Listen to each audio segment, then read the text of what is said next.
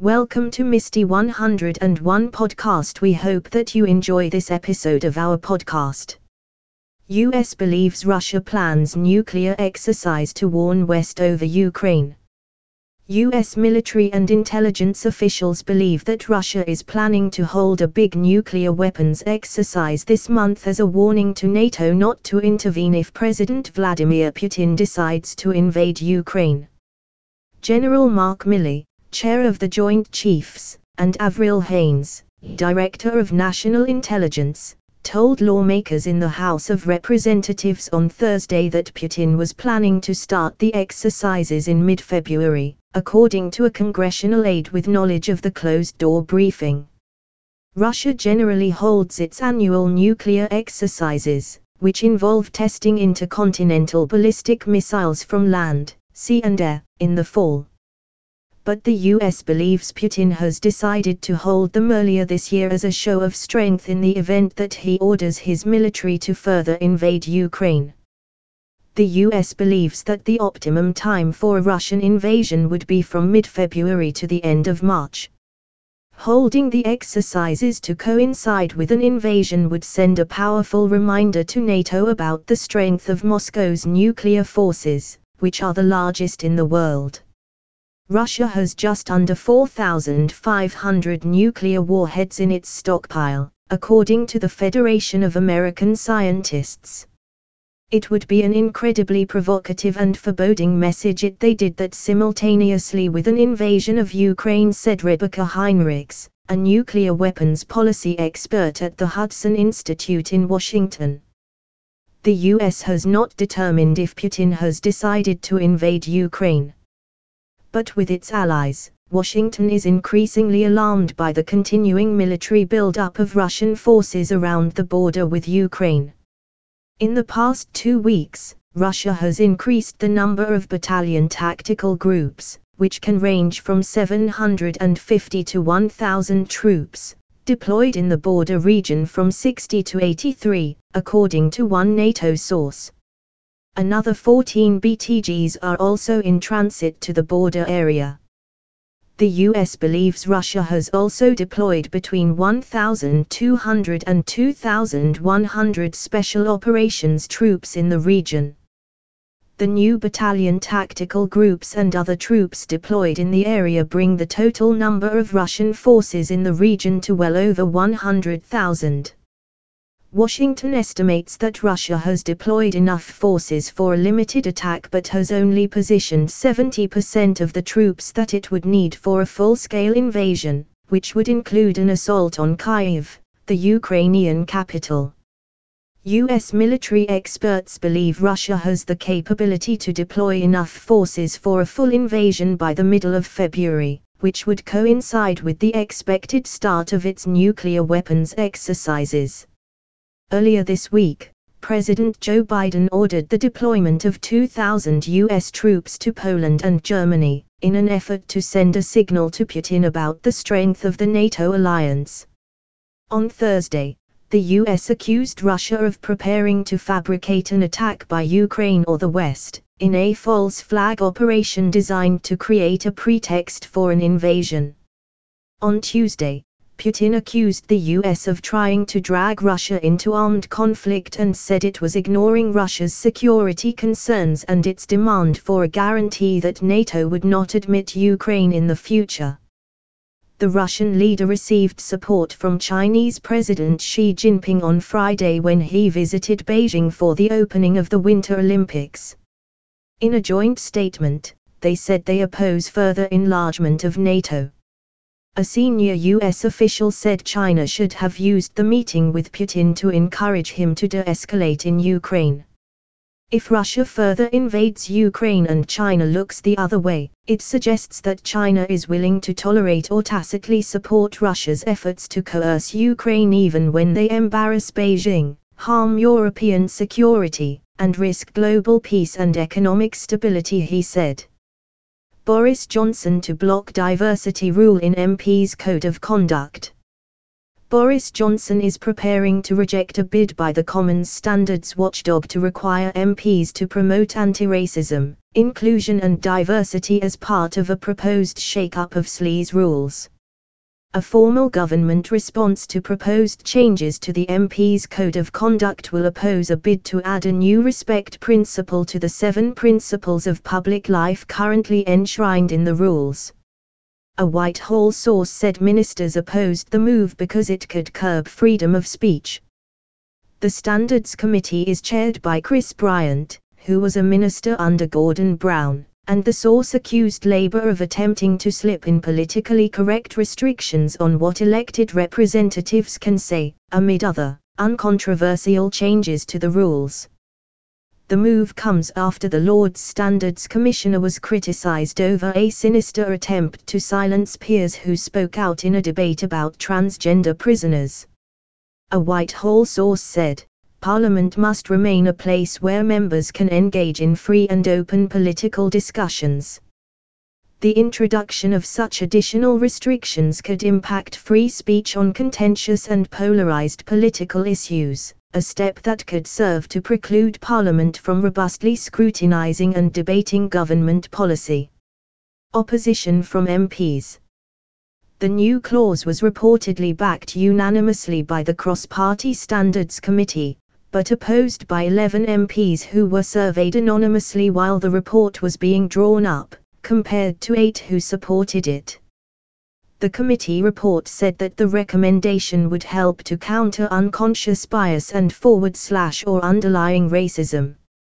It said the committee hoped this was a given, but that there was no harm spelling it out in the code. The recommendations will be put out to consultation among the public and MPs before final proposals are put to a vote in the Commons, expected to take place at around Easter. There is also a clause forbidding MPs from subjecting others to unreasonable and excessive personal attack, either in the House of Commons, outside it, or on social media. The current Parliamentary Behaviour Code sets the expectation that members treat their staff and all those visiting or working for or with Parliament with dignity, courtesy and respect. It is understood Number 10 believes this formation strikes the right balance between ensuring a positive and safe environment and the need for freedom in policy and political debate. The Committee on Standards in Public Life has published an amended descriptor attached to the leadership principle to reflect the importance of treating others with respect. We must protect free debate.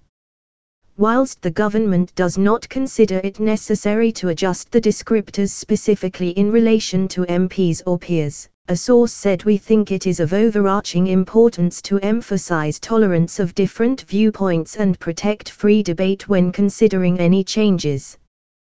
We would not want to stifle legitimate debate on politically contentious issues which are important to our democracy as an indirect consequence of the proposed new requirement for anti-discriminatory attitudes or demonstrating inclusion and diversity. This could have a chilling effect on free speech on contentious and polarized political issues. The source said such provisions risk generating partisan complaints that could degrade the debate on contentious matters of policy. Under the plans, MPs with second jobs will have to sign contracts agreeing not to lobby the government or offer advice about how to influence Parliament.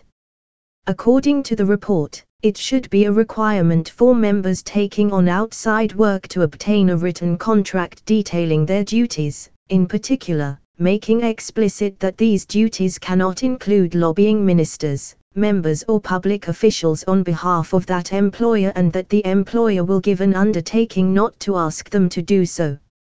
A contract should also include an exclusion on providing advice about how to lobby or influence Parliament. Boris Johnson's closest cabinet allies name the number one problem behind the scenes.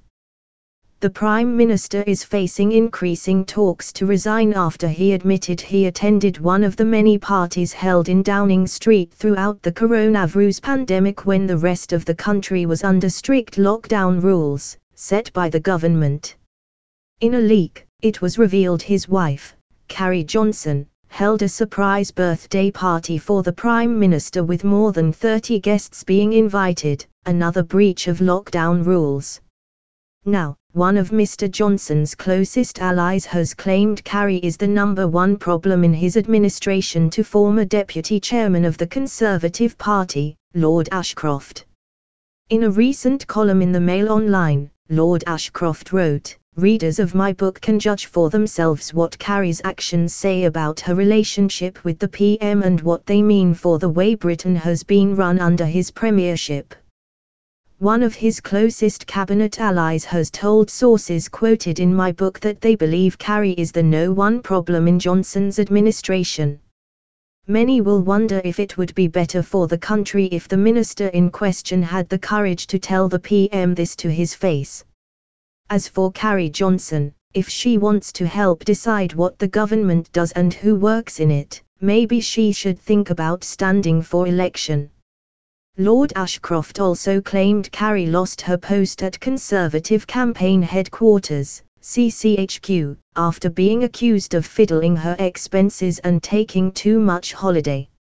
Last month, Northern Ireland Minister Conor Burns claimed the Prime Minister was ambushed with a cake. The MP for Bournemouth West told Channel 4 News, "It was not a premeditated, organised party. He was, in a sense, ambushed with a cake. They came to his office with a cake, they sang happy birthday, he was there for 10 minutes. I don't think most people looking at that at home would characterize that as a party." Prince Harry opened up on argument with Meghan Markle, "I was going to lose her." Prince Harry has opened up about his life this week, admitting his workload and commitments often leave him feeling burned out. The Duke of Sussex said he still has hard days but is schooled by the universe. During a chat with US company BetterUp, he added that he wants to see bosses give employees time to build their mental fitness. Harry continued, "Some days are great, some days are really hard. I'm always kicking myself, if you'd have done this, which you know works for you, you wouldn't be in this state now. It's work. But of all the work that's pulled towards us, it's the most fulfilling work, apart from being a dad."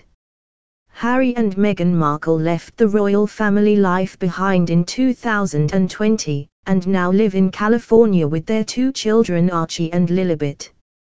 The Sussexes have been a strong couple throughout their royal struggles, but Harry revealed one moment where he feared he could lose Meghan. Speaking in May 2021 Apple TV and docuseries with Oprah Winfrey, The Me You Can't See, he opened up about his mental health struggles. He said, "I saw GPS. I saw doctors. I saw therapists. I saw alternative therapists. I saw all sorts of people, but it was meeting and being with Meghan. I knew that if I didn't do the therapy and fix myself that I was going to lose this woman who I could see spending the rest of my life with." The Duke, who has been candid about his mental health in the past, spoke about the turning point for himself, saying, "There was a lot of learning right at the beginning of our relationship." She, Meghan, was shocked to be coming backstage of the institution of the British royal family. When she said, "I think you need to see someone," it was in reaction to an argument that we had. And in that argument, not knowing about it, I reverted back to 12-year-old Harry.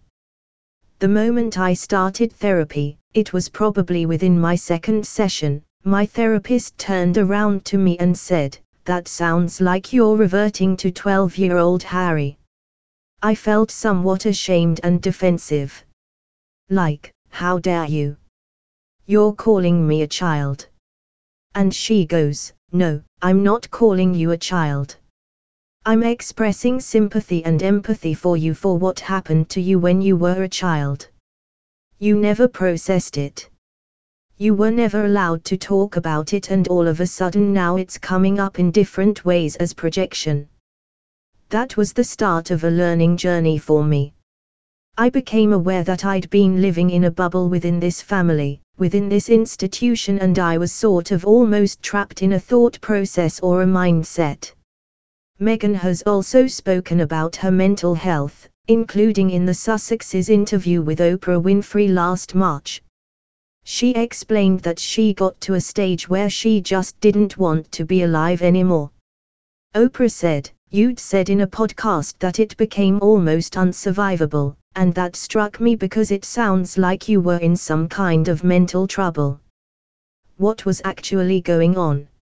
"Almost unsurvivable sounds like there was a breaking point." Meghan replied, "Yeah, there was. I just didn't see a solution. I would sit up at night, and I was just like, I don't understand how all of this is being churned out, and again I wasn't seeing it, but it's almost worse when you feel it through the expression of my mum or my friends or them calling me crying just like, Meg, they are not protecting you. And I realized that it was all happening just because I was breathing. And I was really ashamed to say it at the time, and ashamed to have to admit it, to Harry especially, because I know how much loss he suffered. But I knew that if I didn't say it that I would do it, and I just didn't.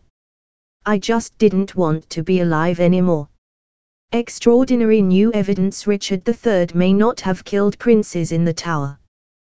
The disappearance of King Edward V, 12, and his younger half-brother Richard of Shrewsbury, Duke of York, 9, in 1483, is a case that has long fascinated historians. Upon Edward's accession to the throne on the death of his father, the boys were lodged in the Tower of London by their paternal uncle and all-powerful regent, Richard, the Duke of Gloucester, ahead of Edward's coronation. However, before Edward could be crowned, they were declared illegitimate. Their uncle became Richard III and they were never seen again, presumed murdered. Kate Williams analyzes the young boys' murders in the Tower of London on Channel 5 this evening. The historian fronts the documentary series, Secrets of the Royal Palaces, which goes inside some of the country's most famous buildings. In the latest episode, Ms. Williams looks at the notorious deaths of the princes in the Tower. The episode also catches up with photographer John Swannell, who discusses his 1994 photo shoot with Diana, Princess of Wales. The presumed deaths of the princes in the Tower remain a mystery, but it has often been held that their uncle Richard III, who became king after they disappeared, had them murdered. Richard became Lord Protector of the youngsters after the death of their father, Edward IV, and put them in the Tower of London for their protection, never to be seen again. However, more than 5 centuries later, fresh evidence has shed new light on the mysterious case. In December, experts researching the princes made a breakthrough as they unearthed extraordinary evidence suggesting that Richard did not murder his nephews after all. The group is led by Philip R. Langley, whose team famously discovered Richard III's remains under a Leicester car park in 2012. In the new investigation, the researchers found that a deal may have been struck, allowing Edward to secretly live on his half-brother's land under a fake name. They traced a trail of evidence to a Devon village church, where they found a carving of a man called John Evans, who they believe may be the young Edward V. John Dyke, the lead researcher of the 4-year Missing Princes project, spoke to the Daily Telegraph about their finds. He said, "The idea of a missing prince lying low in Devon might appear fanciful at first. With all the secret symbols and clues, it sounds somewhat like the Da Vinci Code. But the discoveries inside this church in the middle of nowhere are extraordinary. The evidence suggests that Edward was sent to live out his days on his half-brother's land as long as he kept quiet, as part of a deal reached between his mother and Richard III, and later with Henry Tudor. Once you take all the clues together, it does appear that the story of the princes in the Tower may need to be rewritten."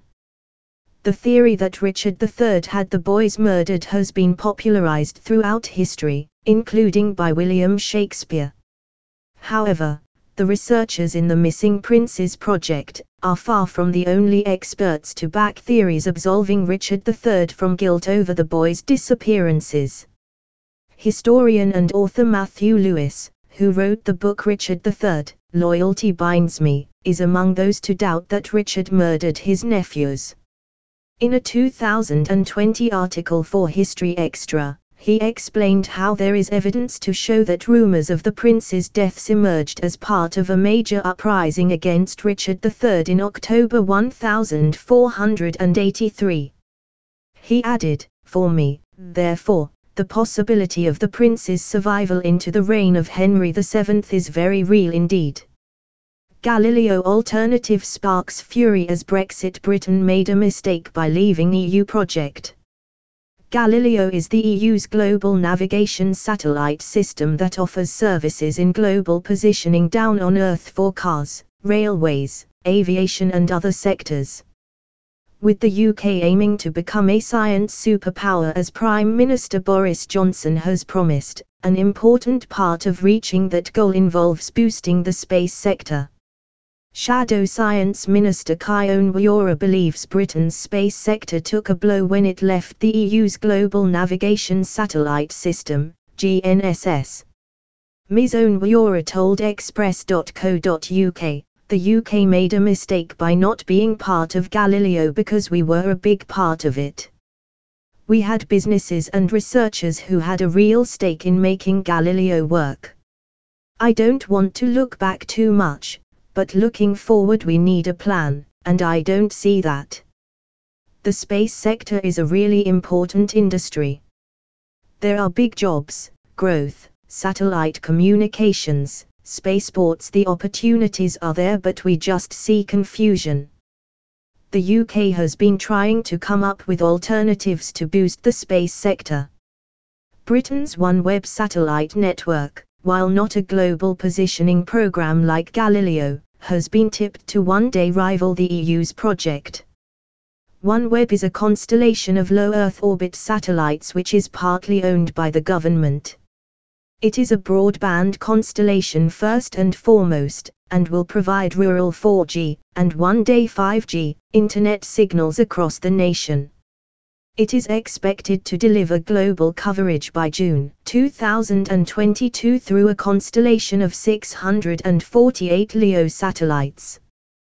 But Ms. Wiora did not seem to think that this makes up for leaving the Galileo project.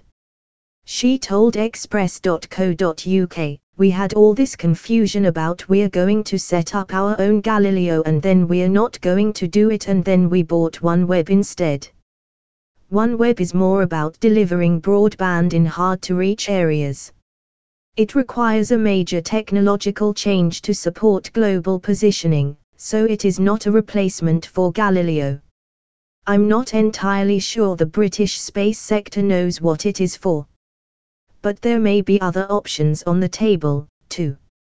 Barman forced to repay money to bosses after it is stolen from cash register at gunpoint.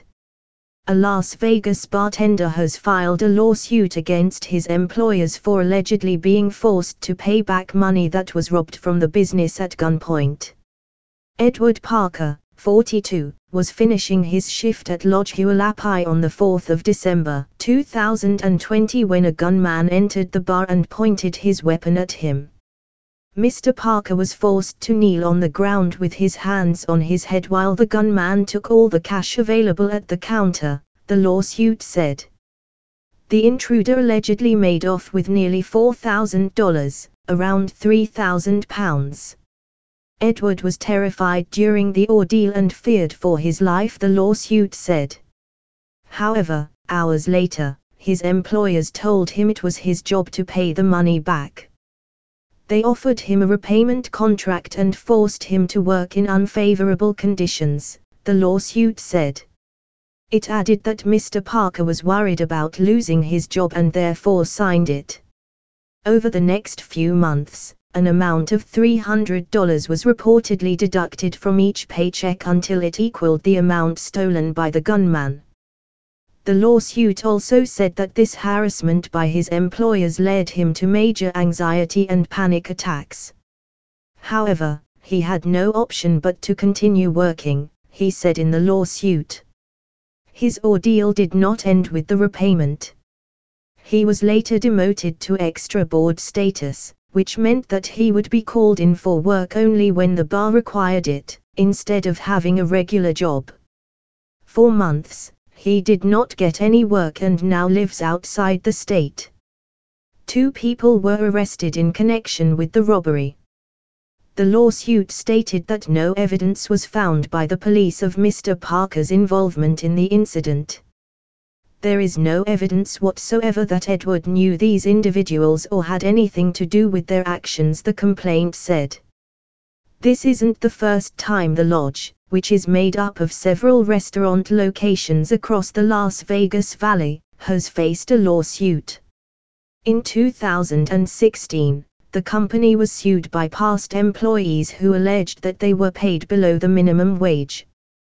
The council tax cashback lottery, the pensioner who needs help but gets nothing, and the company boss who'll give her £150 to charity. One is a well-insulated flat in Peckham, South London, that costs less than £400 to heat every year. It's in a prime location in an area popular with young professionals who work in the city. The other is a 4-bedroom family home in the northern cathedral city of Durham whose owners will have to pay £2,400 every year to keep warm. Both are on the market valued at £450,000.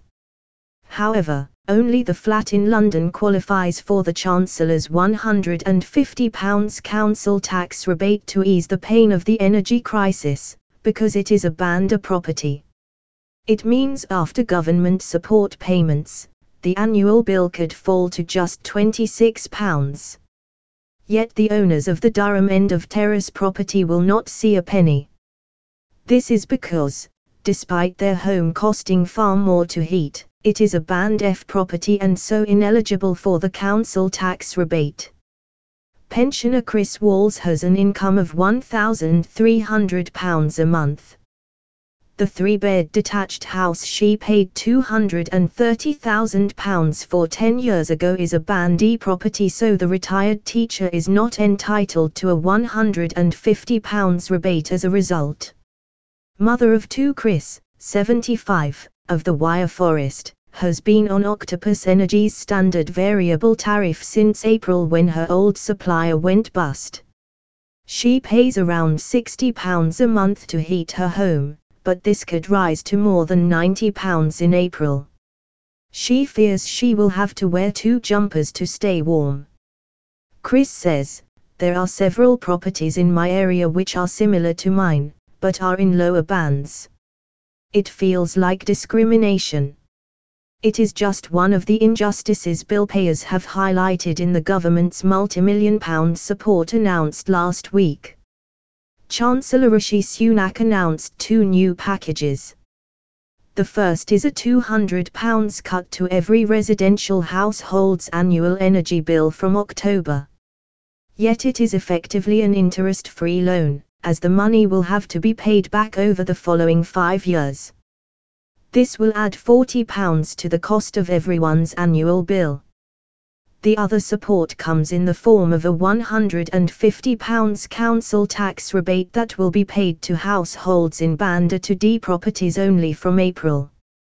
The council tax bands were set in 1991 and are based on property valuations at that time.